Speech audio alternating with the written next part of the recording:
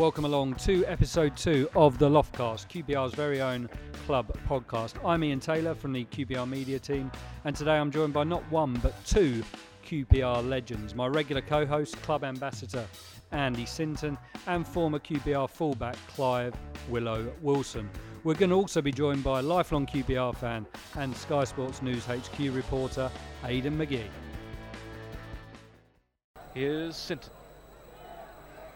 It's crossed over, it's a good one, it comes in towards Simon Barker. And it bobbles around and the shot, it's gone in! Clive Wilson scores for Rangers! A goal for Queen's Park Rangers and Clive Wilson breaks the deadlock. Gents, welcome along to the podcast. Willow, fond memories of QPR? Very fond memories. Came here in 1990 from, dare I say, Chelsea, which everyone knows. Don't mention the C word on this podcast. The only problem I have with that is I didn't realise there was such a rivalry between them, so it didn't affect my decision to come here because, as I said, I didn't know anything about it. But yeah, as I say, very fond memories. Probably the place where I discovered me, found my best form, played probably my best football, more consistent football here. So yeah, very, very fond memories of Loftus Road. Can I just jump in there, Willow? Obviously, I think was it Don who signed you? Don Howe? Yeah, Don Howe signed you. Yeah. But it would be fair to say, and I can speak for myself and Les and Andy Impey and Trevor Sinclair, the list goes on, would be fair to say that it wasn't until Gerry Francis came in that you really hit the heights of your career and had the best time of your career? Yeah, without a doubt. I spent the first year I came here, I will tell you, I'd just got, I think we was in relegation trouble. Yeah, we had a really bad period halfway through the season where we lost 9 in a row. Yeah, so we had massive injuries. We struggled that season, and I struggled that season for form. I came here, I think, predominantly as a midfield player, and I didn't play. I didn't play consistently well that year, so it wasn't a big surprise that I got left out of a number of games, but it was disappointing having come from Chelsea where I wasn't playing so regularly to then come here and the same thing happening. But that all changed when Gerry came around, and it was, I suppose, it was a quirk of fate really. I was at the end of the first season, if you remember, Don and Bobby Gould came in and he bought Darren Peacock, Andy Tilson and Rufus Brevitt, and Rufus kind of took over from Kenny Sampson, and Rufus was playing for most of the back end of 1991, and I was kind of twiddling my thumbs waiting for a chance. Well, he did quite well, didn't he? Yeah, he did very well. No denying that. I can't remember the circumstances, but it was a pre-season game. It might have been at Wickham. I don't know why I'm thinking Wickham.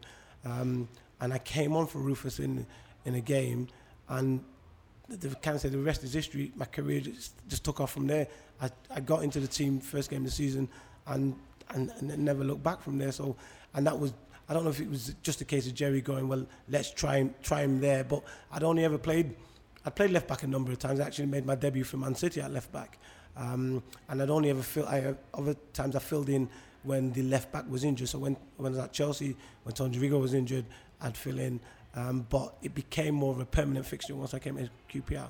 So Gerry obviously recognised that and wanted to play you as a left back. What made, what I've said before and the number of players have said before, what made Gerry Francis so special as a manager?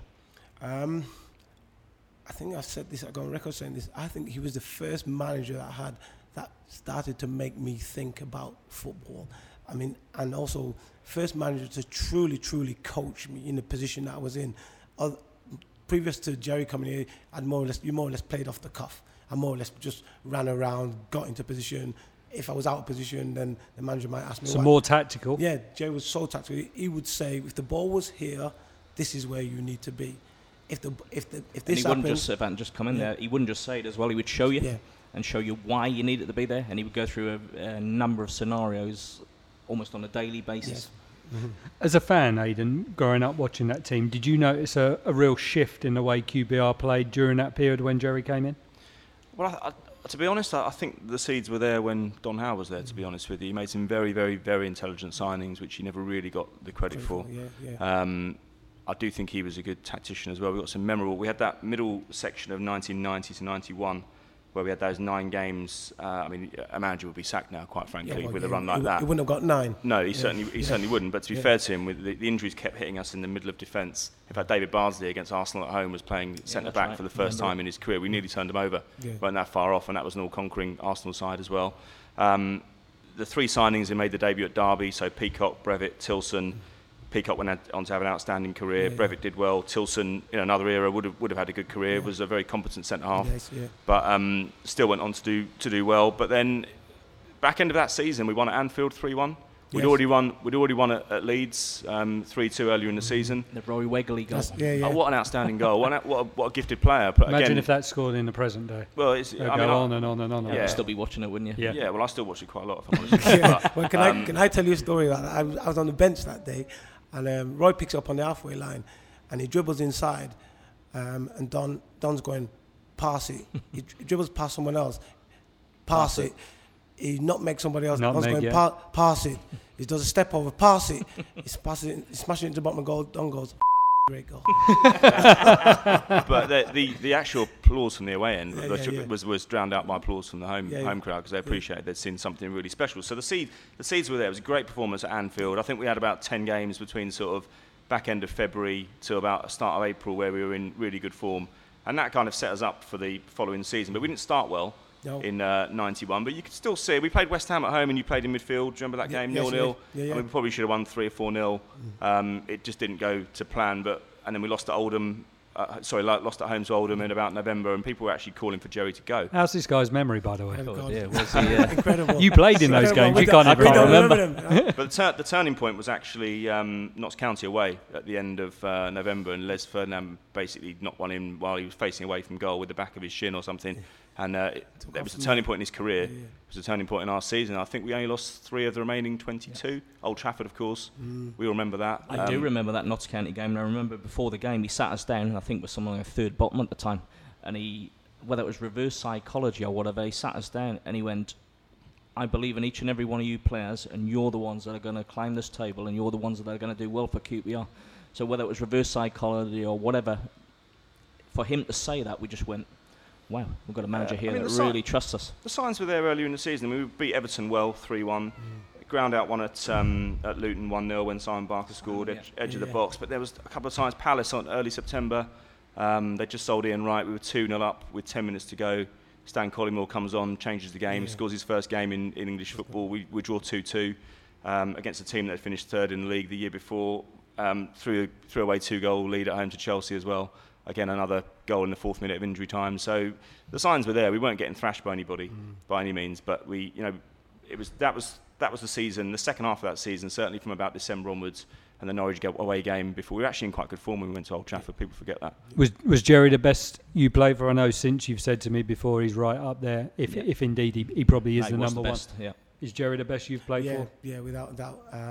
As I say, he's the first manager who started to make me think about football and coach me in a way that I start to think, well, what he's saying makes sense. Prime example I'll give you is most of the other managers I played under, you're coming at half time and you'd be losing. They would more or less go, you're not working hard enough, right? You got to work as hard as the other team.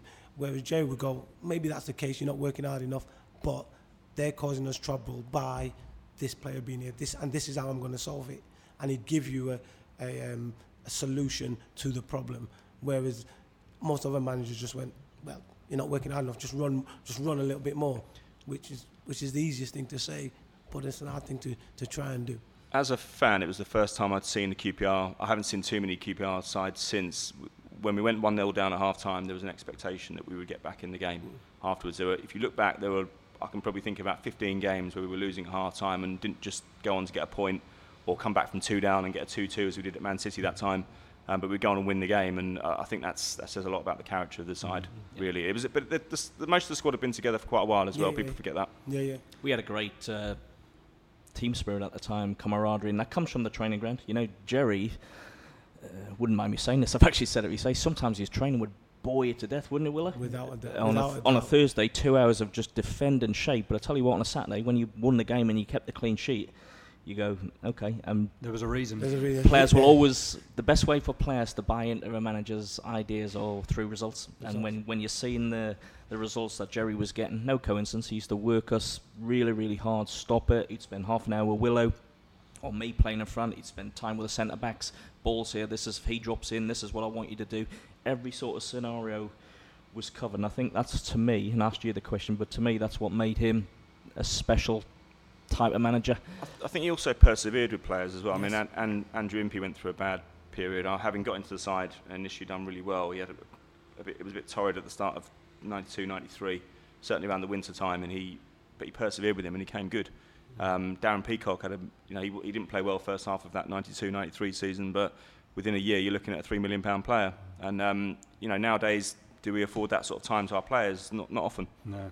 You mentioned team spirit there, Since, and much has been made of Leicester and their team spirit last season. Iceland during the Euros, ditto with the Welsh as well. How important do you think it is? You said to us before we started filming this podcast that team spirit goes a long way, and this current QPR group, and we're often accused in the media, the club media, of overhyping the good spirit that exists here. But how important for you, Clive, is a good team spirit? Very important. Andy touched on it before that part of our success in the 90s was because we had a good team spirit. We didn't have we didn't make any stellar signings. There was no big money signings even for that time.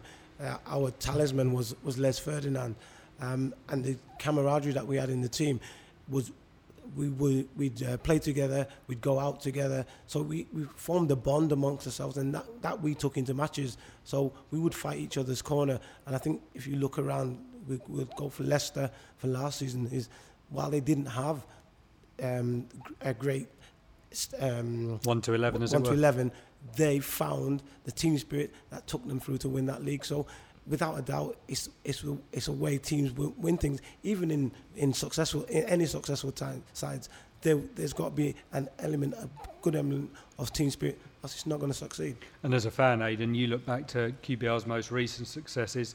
I hark back to the Warnock team of 2010-11, and there was a real team collectiveness during that period. And if you're a supporter, and it might not always go your way at 3 o'clock on a Saturday afternoon, but 9 times out of 10, if all the players are pulling in the same direction, you're going to get over the line. Yeah, you are, and you can also forgive that as a supporter as well. If the players are putting it in 110%, I know it's a horrible cliche, but I think you can tolerate that. But I don't think the 2010-11 team was laced with, particularly great talent outside of Adel Taarabt, but it just shows you now. I mean, I was over at West Ham 3 weeks ago, and they were showing me around their new stadium, and I was talking to Karen Brady and David Gold, and they were saying how important, it's more important than ever, team spirit and this word culture as well, because everyone's got money.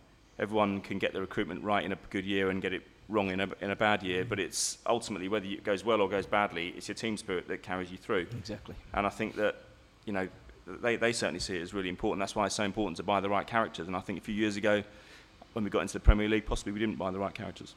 Speaking of characters, the R's new number 10 for this season, Charon Cherry, is a man who started the season very well. 3 penalties. And if there's a man to ask about the art of the spot kick, Willow, it's probably you. That's nice to say. But, well, that's what Since told me anyway. But Since has missed a couple. I don't know if there's any hard and fast rules. I mean, for me, it's easy to say a good penalty is one that hits the back of the net, a bad penalty is one that misses. That's the simplicity of it. How many did he score for us? I can't remember who he scored. I remember the first one you missed was Southampton, wasn't it? Yeah. But that's so he can't remember how many he scored, but he remembers the one you missed. That's nice. He scored 15 goals for QPR. I think 12 of them were from the penalty spot. Okay, there you go. That's not bad, is it? Did you... People are quite intrigued by this, Willow. Did you practice, or when did you decide? You're playing tomorrow night, you get a penalty tomorrow night. Have you decided today where you're going to put it? Do you decide when the referee blows his whistle, or do you put it on the spot, then you make your mind up? When do you, as a penalty taker, when do you make your decision? When I see when the ref's blowing and pointing to the spot, I pick the ball up and then decide where I'm gonna put it.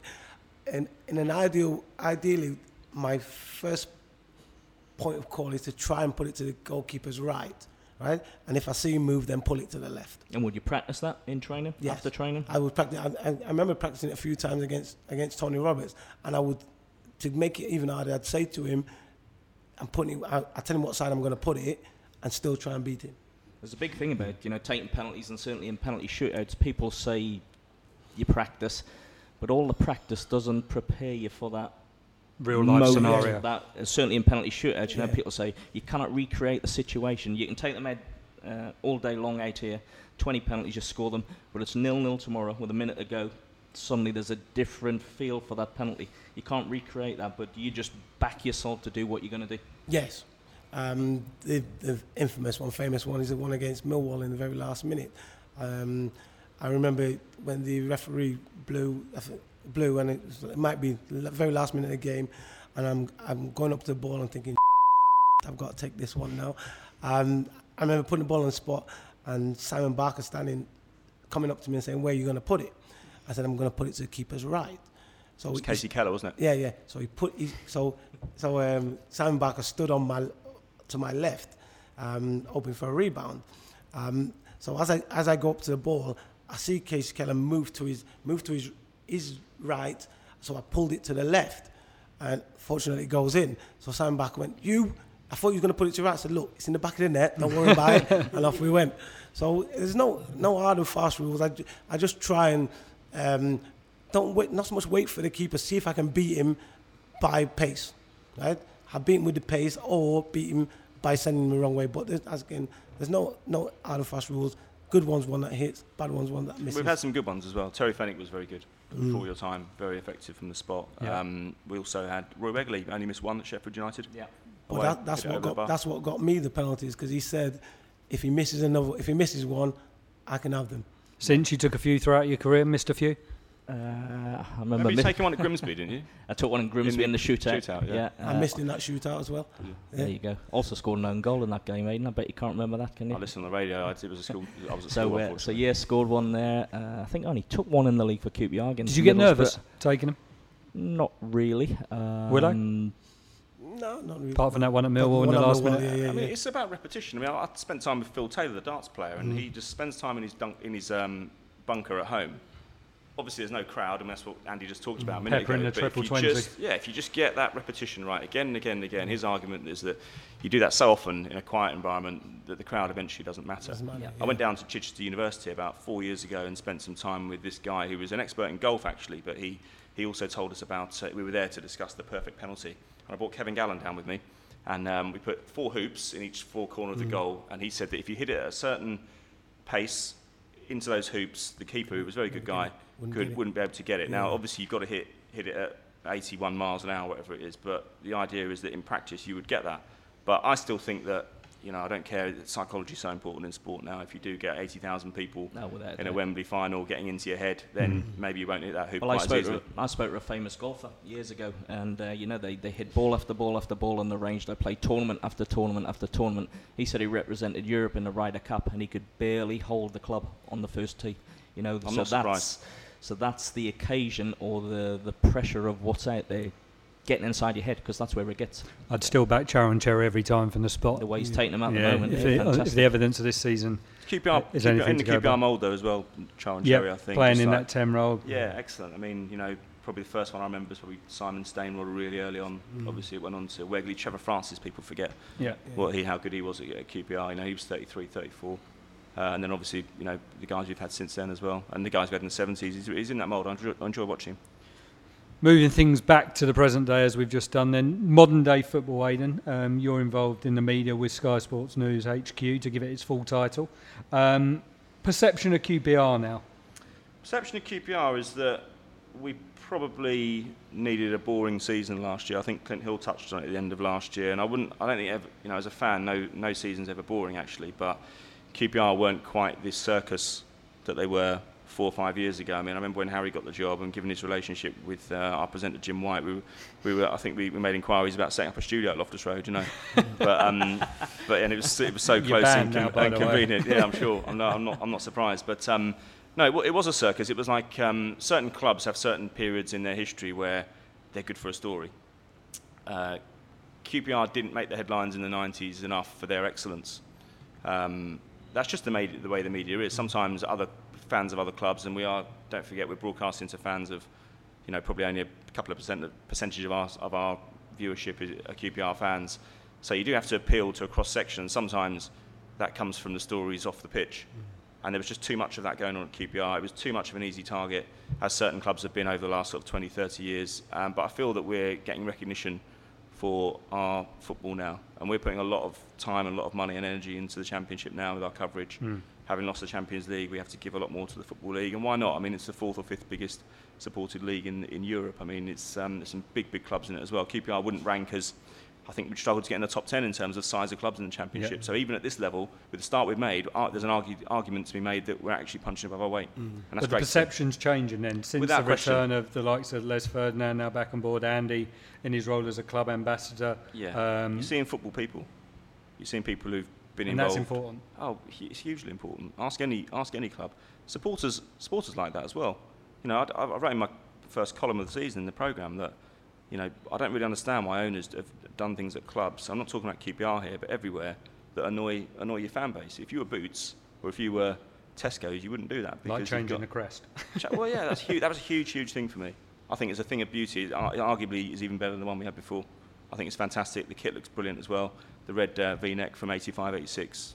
Lovely. Small things like that make a big difference to the supporter. I don't think the modern owner of a football club realises the impact that has on a club, because they're not... Football is an extraordinary business. So these fans are not going to suddenly leave QPR and go and watch Fulham next week. It's a little bit transitory in West London. Some people do watch both clubs, but in the same way that a supermarket can lose customers to another supermarket, it doesn't really happen in football. So your fans are there every week and you have a core support. I wouldn't annoy them. What about the power of social media these days? I mean, we've been at a couple of grounds already this season. Obviously, Loftus Road, where thankfully we haven't heard any boos yet. But we were at Cardiff at the weekend and we heard boos. You know, the home players getting booed off the park.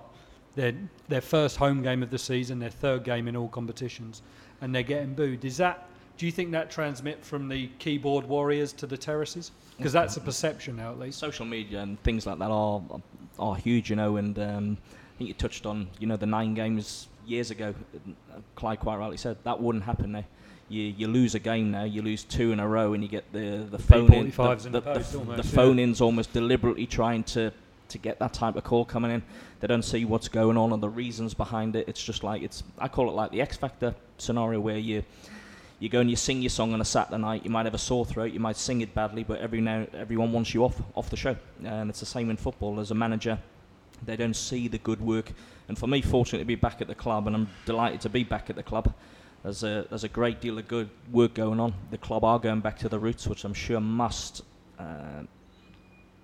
excite the fans to a degree. You know, we have passionate owners with a clear vision for where they want to go. You have a director of football who works tirelessly to improve the football side, not just at first team level, all the way through the club.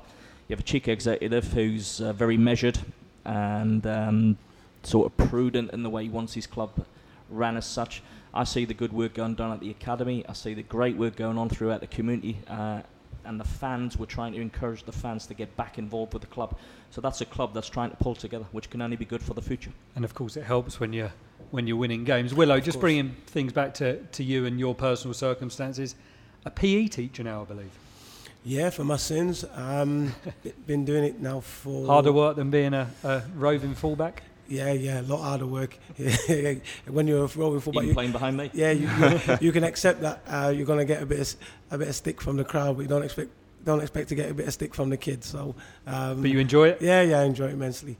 It has its, like any job, it has its ups and downs, but generally it's a good job to have. How did you find that period? Because I know it's often talked about, and it's come to light over the summer, and it will come to light again throughout the season, I'm sure. But that area between when you're out of the game, you're just finishing your career, and then you're retired, and then you're looking for that next step. How did you find that? Because I know there's certainly, Andy, you've said that you struggled for a period of time. It's the void, isn't it? Yeah, the void that's left behind. It's how do you feel the void of what you've been doing for the last 20 years, routine.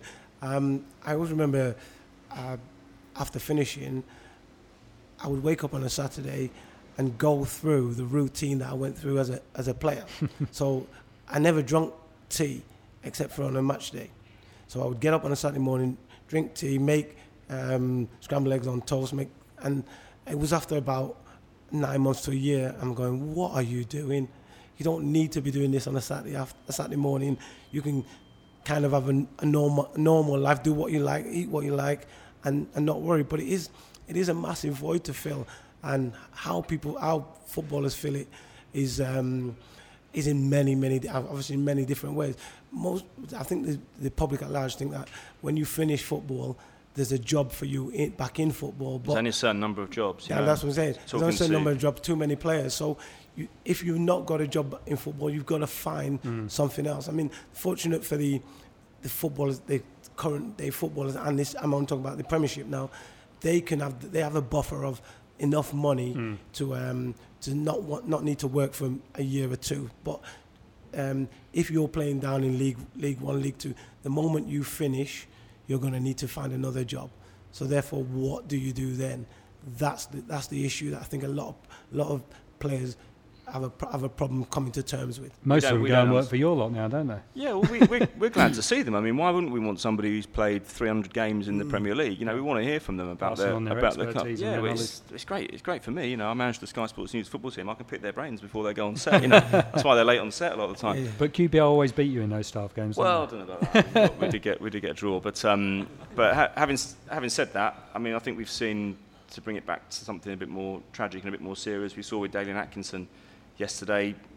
We haven't really seen hide nor hair of him in the last 15 years since he retired, and I think we've actually undercooked how good a player he was. He played in an Aston Villa side that ran a great Man United side to the penultimate day of the season. In the first Premier League, he scored and won the League Cup at Wembley. Had a good career at Sheffield Wednesday in a side that went down as well before he joined Villa and worked for Big Ron. And but we haven't seen him for years, and I think it's important that, I don't know the personal circumstances, but I think it's great when clubs invite their players back and make them part of the club, make them part of the furniture. Some clubs do it very, very well. Other clubs not so. Some clubs can certainly improve. But it can't be underestimated how important. No, not at all. It's lovely when you go to QPR and you see, I see Wayne Faraday there quite a lot, one in the first team that I supported. I've seen Tony Phil Curry Parks. and the Morgan twins have been back already this wonderful, year. Wonderful to see Gary Bannister 18 months ago. What a player he was, nearly 100 goals for us over 5 seasons or whatever it was. John Byrne, I've seen back as well. You go to other clubs as well, and sometimes you learn to love your enemy, don't you? Yeah. And you go to Chelsea and you see players that QPR played against in the 80s. See Joe McLaughlin sometimes. See Mike Fillery played for QPR. It's wonderful to see these guys, see what shape they're in these days. Get their reflections on the team, learn a few stories that you maybe thought that the narrative was one way when you were supporting them, and you learned 20 years later that it wasn't quite as simple as that. Yeah. And it's great as a fan. I think I'm not the only one, but people aren't always as Anaraki as me, but I think a lot of other people appreciate seeing it as well and having pictures taken with them. Okay then, so very finally, and on behalf of the Loftcast, thanks to both of you for joining us. Your hopes for QPR then for the rest of the season after what's been a mightily impressive start to the new season? As you say, very, very, very good start. Hopefully they keep it going. I think over the course of the season, I think an expectation would be to at least be in the playoffs, right? I don't know if that's no pressure. I don't know if that's over ambitious. Bearing in mind they finished 12th last year, but with their start, I mean, it doesn't mean anything if you lose the next few games, but with their start, if they can consolidate on that, I see no reason why they can't stay in the top half of the table and finally push for a playoff place. So positive early signs, Aidan? Yeah, look, I don't get too carried away. I think it's important to keep our feet on the ground. Charlton won their first 2 games last season, including against us at the Valley on the opening day, and they finished nowhere. In fact, they got relegated. I'd take top 10 if I'm perfectly honest with you. I love the profile of player that was signed, and we're going back to even as far back as the 70s when we signed players who had plenty to prove, young, but hungry, but still done a bit at their previous club, but they were the right age. They had something to prove, and as you say, hungry. And I think Jordan Cousins, who I know a little bit, comes into that category. Saw Jake Bidwell play many times. Joel Lynch, bit older, but when he gets back from injury, I think he'll be an asset for us. And I like Grant Hall as well. Excellent season last year. I think he exceeded expectations. I would suggest. So even so, in spite of that, it's a 46 game marathon. It's an endurance test more than anything. So I would honestly take top 10. One last question for you. QPR fans love a cult hero.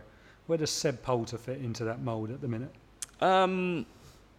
He's definitely up there, yeah, without question. I mean, last season I thought I saw him as a squad player, and he was doing what squad players expected to do. He was coming into the team, he was making an impact, scoring the odd goal, and it was only really towards the sort of last 3 months of last season when I thought actually he could be a first team regular, and he certainly offers you something different. And in terms of cult hero, yeah, why not? You know, he was. We love players like that at Loftus Road. There's no question about that. Hi, I'm Massimo Luongo, and you're listening to the Loftcast. This is Poulter. Well, that's the perfect way for the curtain to go up on Queen's Park Rangers season with a finish like that. Andy, looking back to that first game against Leeds, the perfect start. The perfect start. You know, you work all pre-season. You're never quite sure what you're going to get on the first game. Manager will never quite know. Players will never quite know. But you know, it was a fantastic performance. Got off to a great start. You know, scoring after 4 minutes, and I thought it was a really, really good performance throughout. Plenty of positives throughout, but I guess to be handed the opening goal like we were by poor old Rob Green, who returned to Loftus Road for the first time since his move away from QPR to Leeds United, that just gives you a platform then to go on and really stamp your mark on proceedings, especially on the opening weekend of the season. Oh, certainly. And, you know, unfortunately or fortunately, whichever way you look at it, it was Rob had a hand in it or not a hand in it, as the case may be. But just gives you, as you quite rightly say, that platform to kick on, to settle you down. And I thought throughout, you know, we were excellent. We were on the front foot. The energy levels were great. The closing down was great from the front backwards. And a really good performance and a terrific way to start the season. And the good news for Nedum Anua, the dubious goals panel awarded him the goal earlier this week. He's got to have that. So I think the skipper is up and running. But then second half, I mean, having only gone in one in front, in the second half, the manager made changes. Jordan Cousins came on, made a real impact, won the penalty, and then that man, Charon Cherry, does what he does best, slotting it away from 12 yards. Yeah, initially when I saw the team sheet, you know, I think everyone probably expected Jordan to play, and I was one. I haven't seen much of the pre-seasons, but I know he missed a bit with his injury. Yeah. I was really sort of looking forward to seeing him play. So you saw the team sheet, you saw him on the bench, but when he came on, he certainly made his mark. But going back a little bit, the team that Jimmy picked might have been one or two surprises, but they were excellent, and certainly in the middle of the park. Henry and Luongo I thought were outstanding. Massimo, you know, he covered every blade of grass. He won tackles. He was chasing back, you know, and it's a side of his game that probably we haven't seen a lot of, but I know and people at the football club know he can do. And then the icing on the cake, really late on, Seb Poulter hit the post earlier on with a great mazy run, and then a left foot effort which just, as we say, just scuffed and it just came back off the post, but he made no mistake in added time, did he? Well, Seb put in a typical Seb performance, you know, all energy, working his socks off for the team from the front. Very unlucky in the first half, you know, he's come inside on his left, he's shaped the hit, he's touched it again, hasn't quite got a hold of it, but it comes back off the post.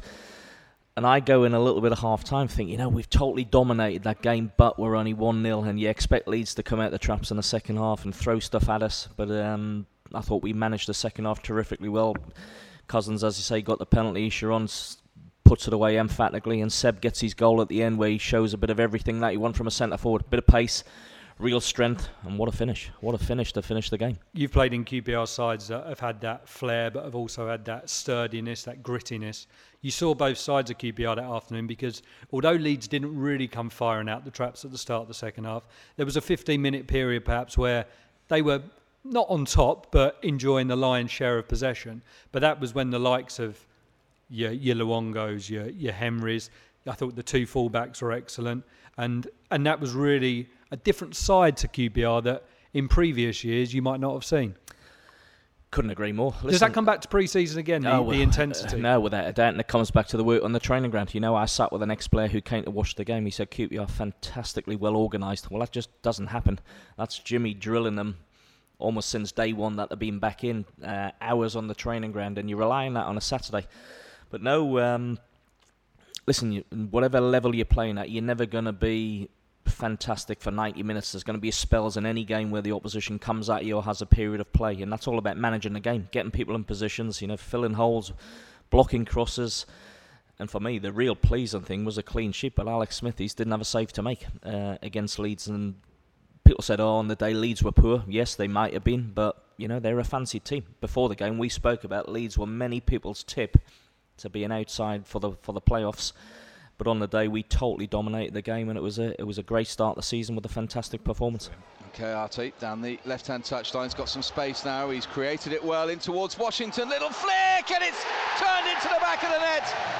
Umbakoto with the final touch, and Queen's Park Rangers have the lead. Then on to Swindon in the Cup on Wednesday night. Was it Tuesday night? Wednesday night.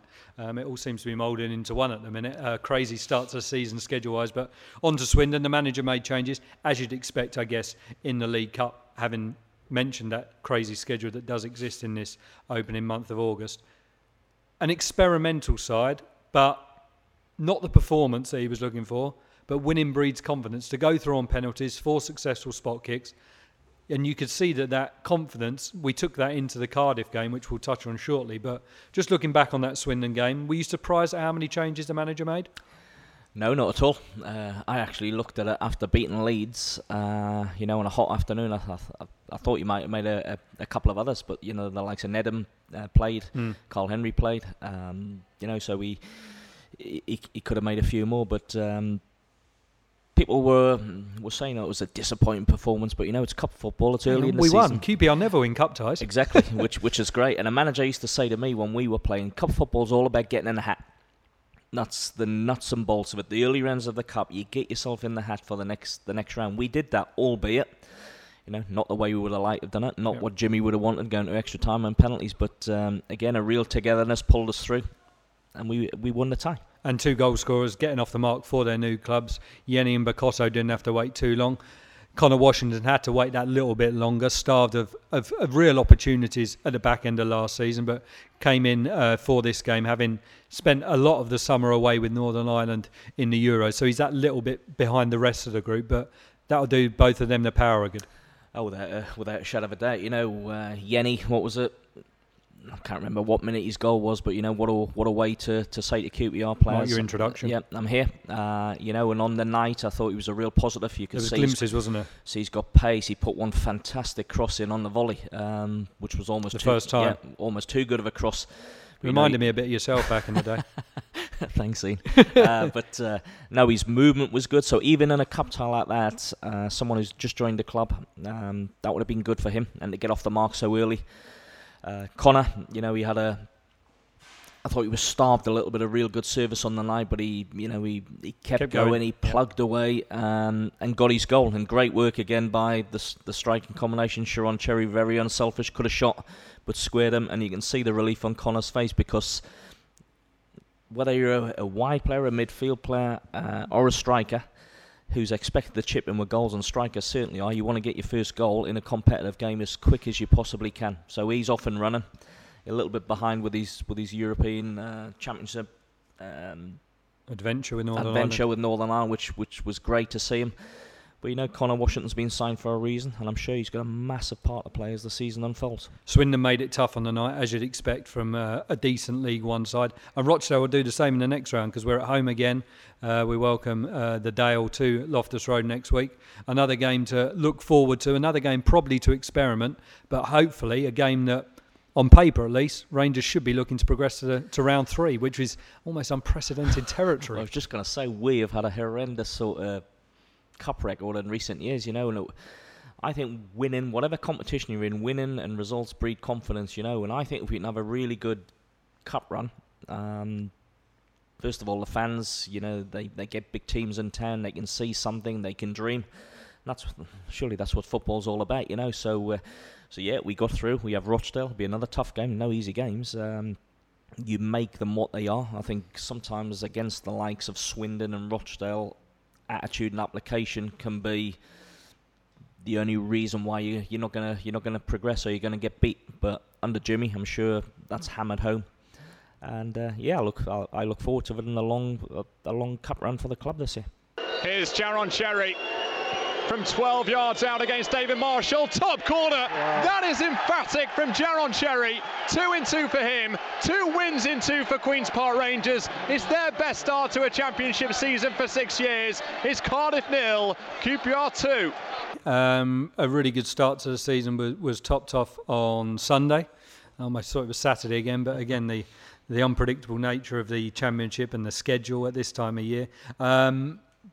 Jimmy made obviously numerous changes again on the back of that Swindon win in the week. Just talk to us on your opinion of the Cardiff fixture itself, because I've seen a lot of reports say that it was almost like a pre-season friendly in the first half. I would disagree with that. I thought Rangers' game management was excellent. There was a short period where Cardiff put us under the cosh, but didn't really look like they were ever going to break through. We're 3 games in now, 2 in the league, and Alex Smith still hasn't had a shot to save because there hasn't been any shots on target. Defensively, Jimmy Floyd-Hasselgrant described it as flawless. Would you agree? I would describe it as almost the perfect away performance. Yeah, very much so. You go into Cardiff, and let's face it, they did really, really well last year. Just missed 8, right until a couple of games before, could have got into the playoffs. They've just come off the back of a poor defeat, but it's their first major home game of the season in front of their own fans. Yep. That always throws up something. First 20 minutes, they put us under a little bit, had a lot of possession, but never caused us any problems. Alex hasn't had a save defensively. I thought Corker and Hawley, were a formidable and do you know what I liked about Sunday's performances? And I think I heard I'm not going to call them our rivals, but our friends on the QPR pod said that Jake Bidwell is just solid. Ned Manua looks very solid now. Ned Manua, for me, looks so much better going forward this year than he has done in previous years as well. And you don't want to get carried away because we're only 3 games in, and God knows what will happen between now and the end of the season. And fingers crossed we do continue on this run. But there's a solidity now about that back 4, and when you take into account you've still got Joel Lynch to come back in, you've got Matt Ingram out there who's keeping Alex Smithies on his toes, Perchy on the bench. There's some good competition here now, but I must say, having someone like Jake Bidwell, who we knew was going to be a 6 or a 7 or even an 8 out of 10 every week, as a left back, as a winger, having played in a wide role with a solid defender behind you in your QPR days, that must give you the confidence when you're attacking to know that you've got someone behind you that's going to make a real difference. Without a shadow of a doubt, he's got a lovely natural left foot as well, which gives the back 4, the whole team, some much needed balance.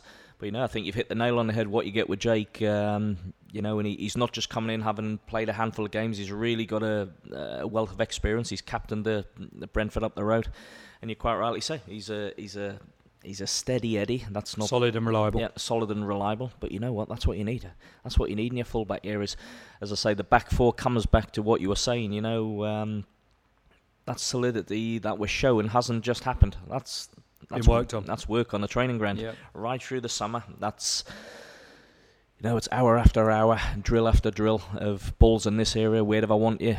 Finer details are covered, which I know Jimmy's big on, and it's shown. But right through the centre of the pitch the other day, I thought we were excellent. Goalkeeper had very little to do. Long may that continue, but what he does, he looks assured.